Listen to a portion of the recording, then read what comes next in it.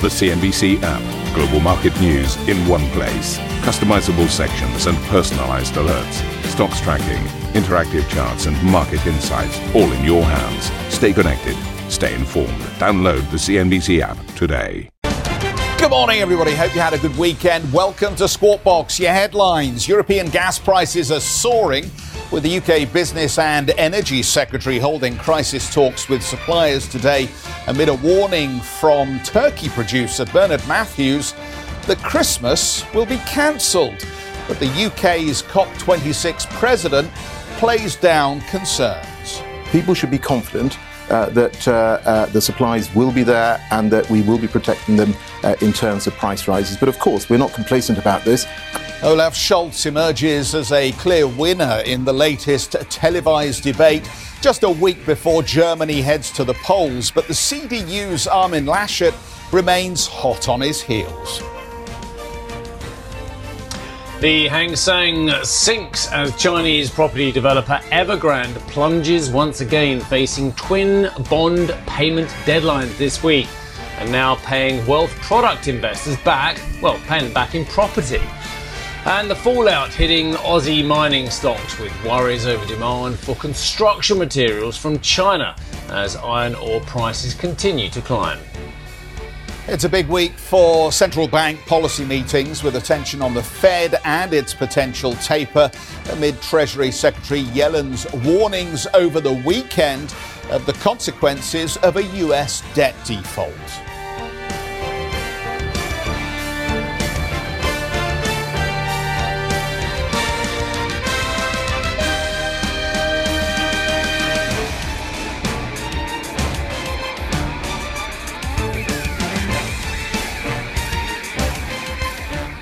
So, a very good morning to you as we begin a fresh week and we contemplate the Fed's decision-making process here. It is just worth taking a moment, I think, to reflect on the week we have just said goodbye to.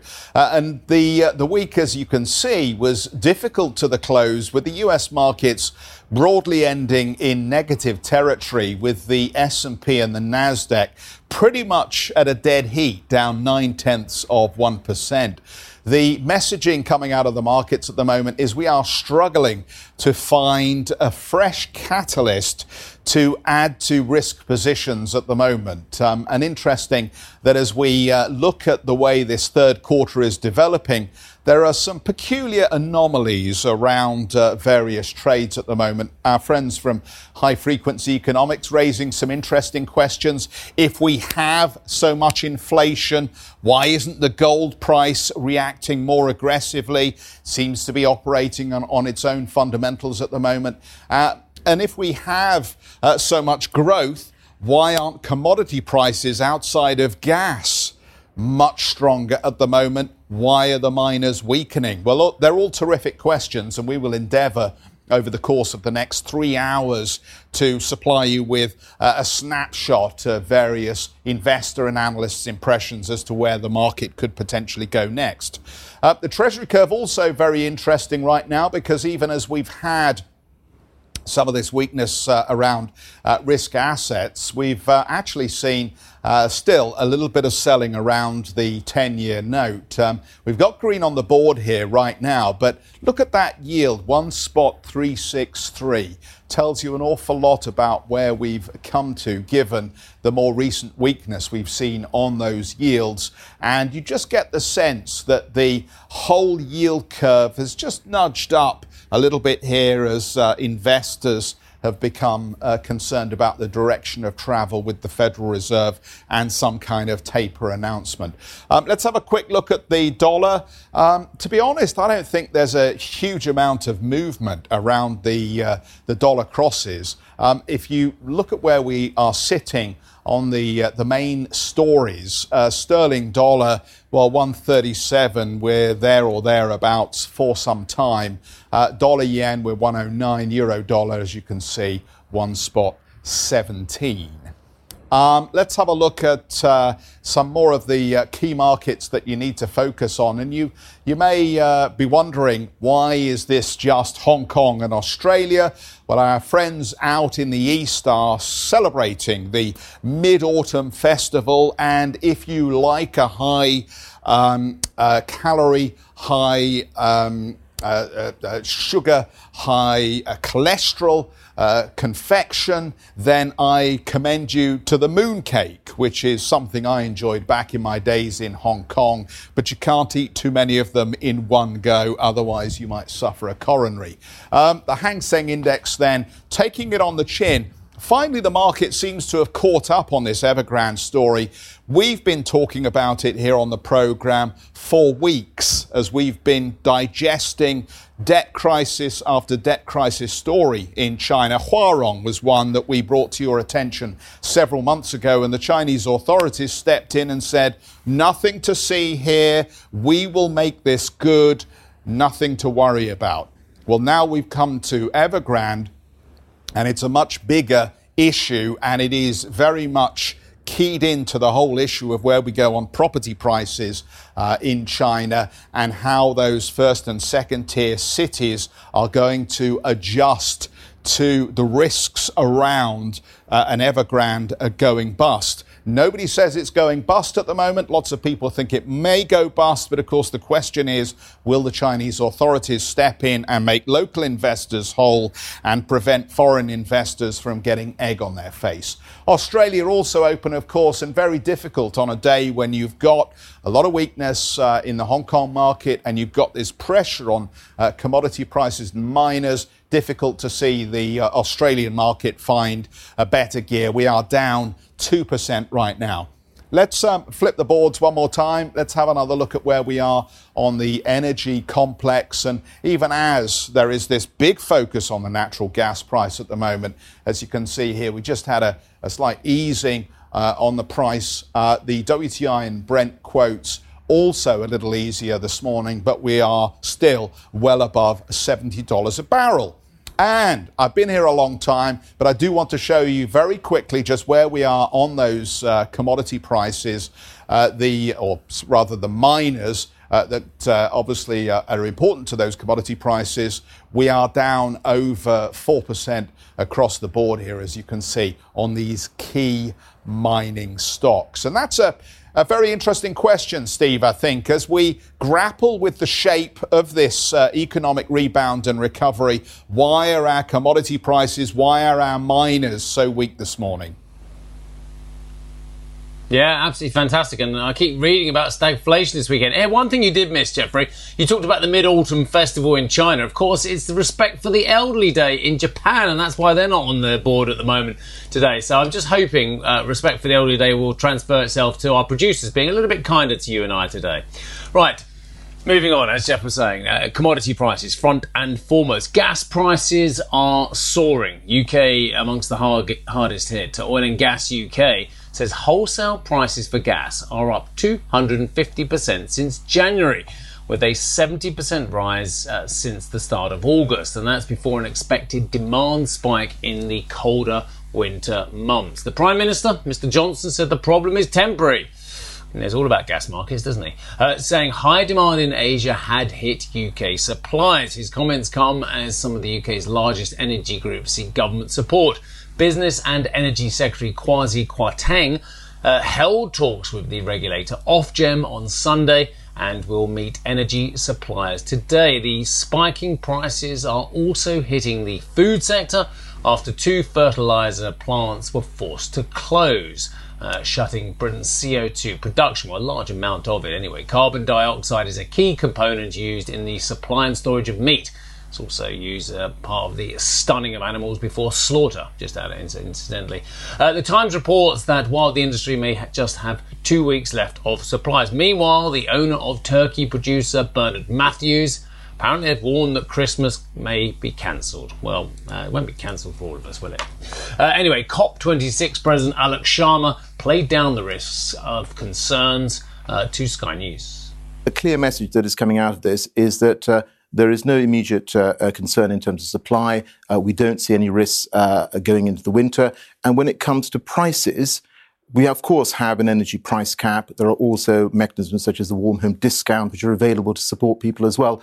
So people should be confident that the supplies will be there and that we will be protecting them in terms of price rises. But of course, we're not complacent about this, and that's precisely why the Business Secretary is having these very detailed discussions with the sector. Well, let's get some more views on this. Dan joins us. And Dan, the politicians in Europe are running around like headless chickens at the moment, pointing the fickle finger of blame at anyone they think might be responsible but themselves. It's down to not enough wind for the turbines. It's because the wrong energy choices were made in some countries like Spain, according to some of the utilities. And of course, there's our old friend Russia. Is it Mr. Sechin who's responsible for Europe's lack of gas and these high prices? What's the truth? Well, there's certainly a lot to unpack here, Jeff, and it might be too soon or perhaps unfair to liken this to a Lehman weekend in the UK energy space, but it certainly feels something like it because we've seen this range of emergency meetings taking place yesterday, more meetings to come today, and now we're seeing energy suppliers requesting what could be a multi-billion-pound emergency support package from the government to ride out this crisis sparked by high gas prices. Now, I've been speaking with analysts this morning, getting some insight on what's driving all of this. Of course, as you know, we have seen gas prices hitting recent highs and tripling this year, in fact, on a range of supply and demand factors. Traders really fearing that Europe is heading into winter with low stocks, given lower supplies from Russia, as you point out, but also a lack of domestic alternatives in peak demand season. Remember, we've seen surging gas demand in Asia as well, and analysts say climate policies have had a role to play here too. There's one view out there that also suggests that renewables aren't holding up. This green push has left people in the dark, and now the UK and some countries in Europe are over-reliant on the weather for energy security and supply. The question being, is Europe too dependent on these intermittent sources of energy? And is this what the energy transition looks like? A question mark on Russia's role as well, and you were correct to highlight this because Gazprom is a critical natural gas supplier to the European markets, but what we've seen is Russian gas actually dropping by about a fifth. That's exports to the European markets. And of course, how much of this is linked to geopolitics and Nord Stream 2 is also a key question here. So look, these meetings are going to continue today. We've seen the UK Business and Energy Secretary Kwasi Kwarteng holding emergency talks with Ofgem on Sunday. He's going to be meeting with energy suppliers today. And there are also fears out there that this could lead to a major contagion that could also result in more smaller energy companies going bust over the next couple of weeks, which is really important to watch. As you pointed out as well, we've seen the UK Prime Minister, Boris Johnson, saying these energy challenges are temporary. He says things are going to start to smooth out. But of course, the wider fear here is about a growing consumer backlash as well, which would have significant political implications for him. There's also worries about how this might impact price inflation as well. So clearly that would put the economic recovery at risk, and there is contagion risk to this narrative. So what are we going to see happen next? Well, part of the plan that's being floated would be to create this so-called bad bank to absorb at-risk customers from failing rivals. But the scale of support that the industry needs right now really remains to be seen. Reports say, as I mentioned before, that it could be worth billions of pounds if we see more of these energy suppliers failing in the next few weeks. So this is a really significant story. It's almost as if it came out of absolutely nowhere. Not for us, though, because if you go back and have a look at the CNBC website, we've been reporting on this for the past couple of months. And of course, higher energy prices, higher gas prices in particular, have not gone unnoticed by consumers and the industry. It's back to you. Terrific, Dan. Thank you so much for that. Well, let's refocus on the European aspect to this. Millions of homes in the UK will see their energy bills rise from next month as a higher price cap comes into effect, and there are fears Ofgem may lift the cap again in February. That's the regulator here in the UK for the energy sector. Last week, Spain announced emergency measures to keep bills down, channeling €3 billion of company profits to consumers and cutting taxes during winter. Meanwhile, Italy warned prices could jump 40% in the coming quarter, having spent more than €1.2 billion to lower bills over the summer. Greece will offer subsidies, and France has given grants to an estimated 6 million people, with the scheme being considered for extension. And of course, Steve, I think, it'd be interesting to see if you're of a different mindset on this, but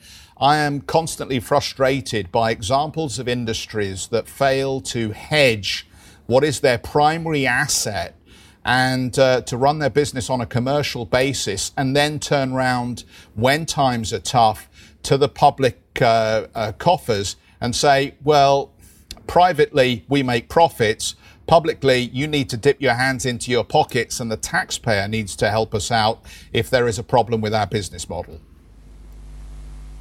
Yeah, totally. Look, I'm a former option trader. I always advise people to take out some form of insurance on the market as well.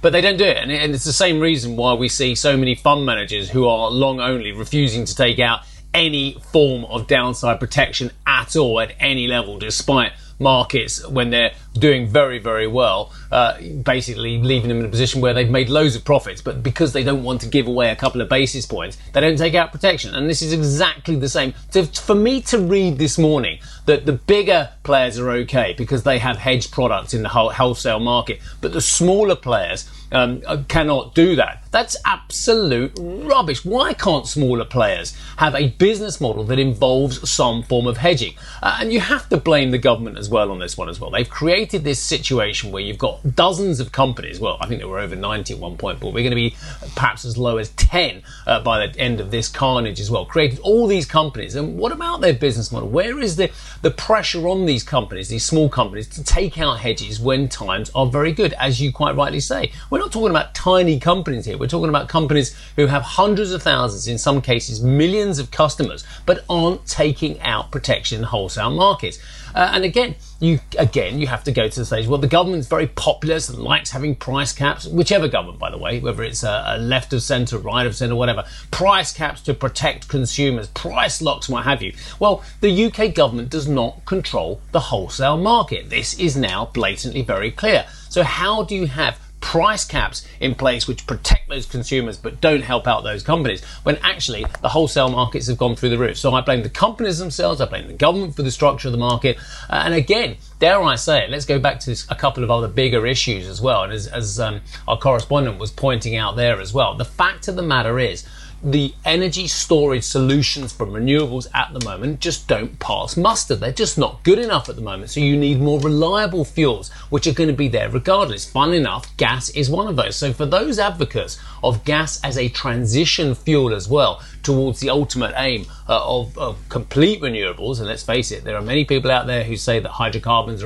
could well become unburnable, uninvestable, unextractable. Well, we're not there yet, are we? While we don't have reliable storage facilities and functions and technologies, we still need, funnily enough, good old gas and to a certain extent good old oil as well. I mean, I make no bones about it. I live in the middle of the countryside. I do not have a gas supply. I don't have a gas supply. I rely on heating oil. And obviously, there are other forms of renewables one can have as well, but heating oil prices are relatively stable at the moment. They're pretty much tied to the price of Brent, which, as we were hearing earlier, roughly around about $74 and a bit of change at the moment as well. Prices have barely moved to the upside in recent weeks, despite the fact that we're seeing these gas prices rise. Final point for me, Jeffrey, as well, inflation. What does this mean for Eurozone central bankers and indeed for British central bankers and others as well? You are getting a huge spike in inflation on the base of this. Question is, does it go through to core?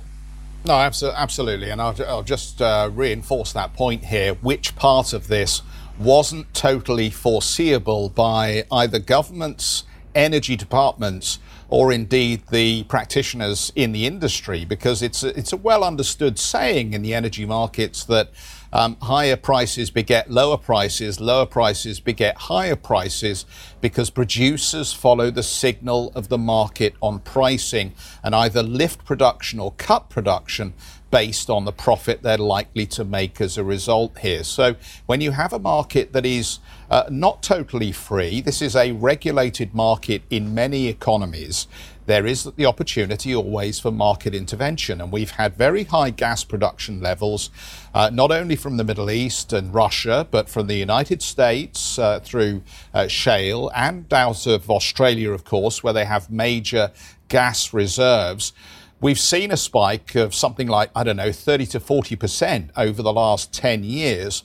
Which part of that was difficult to understand if you are an energy secretary or you are running an energy department in a government in Europe?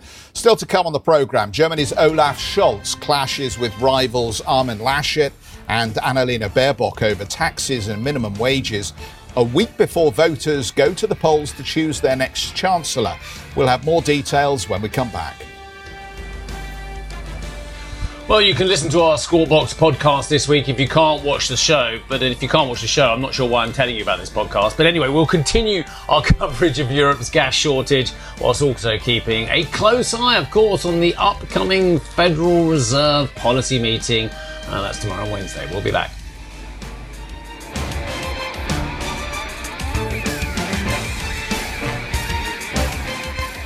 Ambition to me is about doing better. I think ambition creates a pathway. The best advice I can give someone starting off a career is don't have a career, have lots of careers, try loads of different things. Talk to people and put your ambition out there. I don't feel that I've hit peak ambition because it's a learning journey. CNBC is where ambition meets opportunity. What does living ambitiously mean to you? Hear it from our CNBC anchors, reporters and global business leaders on CNBC.com.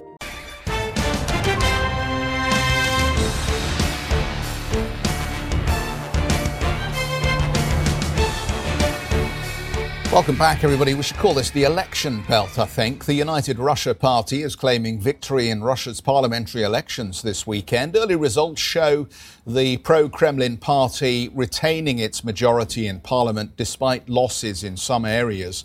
Meanwhile, there have been reports of tactical voting and bailout or ballot violations in some districts. Germany's Social Democrat leader Olaf Scholz has emerged as a clear winner of the latest televised debate. A week before voters go to the polls, the country's current finance minister sparred with his main rivals, the CDU's Armin Laschet and the Green Party's Annalena Baerbock, over tax policy and minimum wages.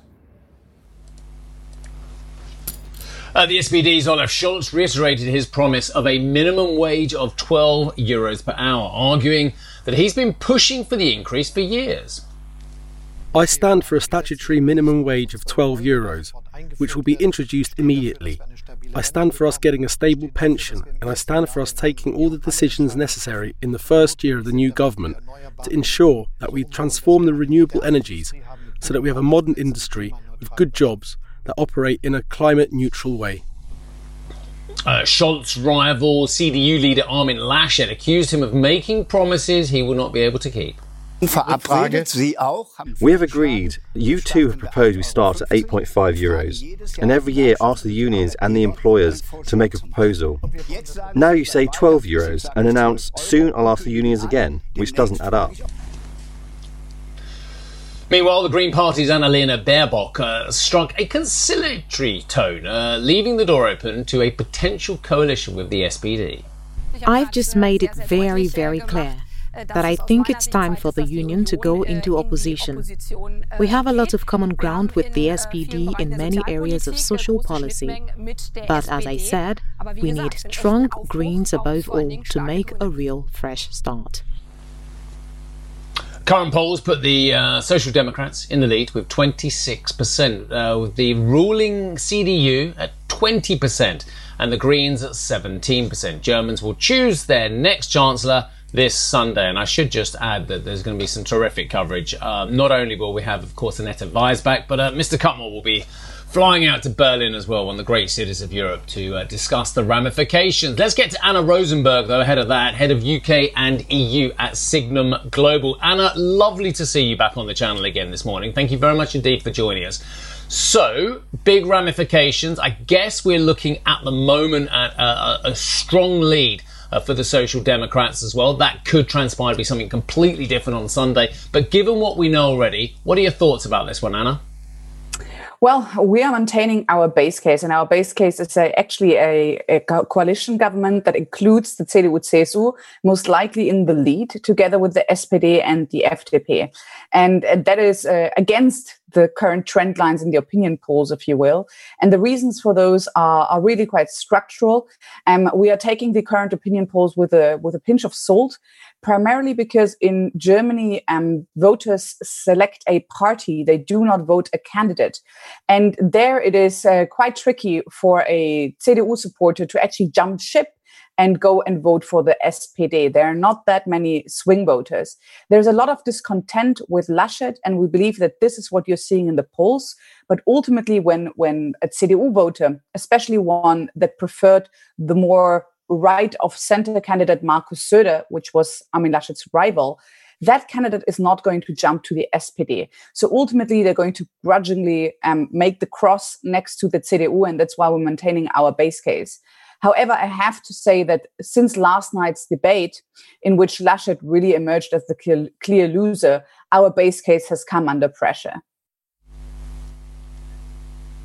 That's very interesting. Now, let's talk more about coalition, because we have grown up thinking very basic comments. Italian coalition historically leads to some form of chaos. German coalition leads to some form of strength. Well, the Italians at the moment are turning that on its head with, under Draghi, a pretty strong coalition at the moment, a unity government as well.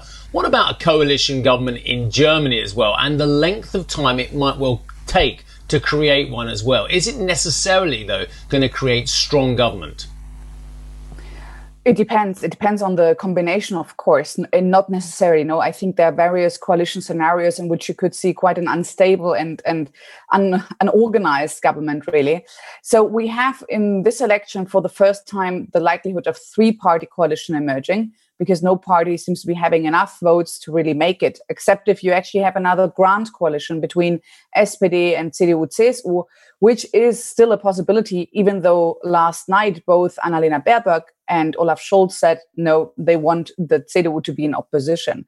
So if we're looking at the different coalitions, you have a coalition most likely between the CDU, the Greens and the FDP. That's our base case, and that's a fairly stable coalition. The CDU and the pro-liberal, pro-business FDP is pretty much in line with the CDU on the political goals. So that one should be a fairly stable coalition government.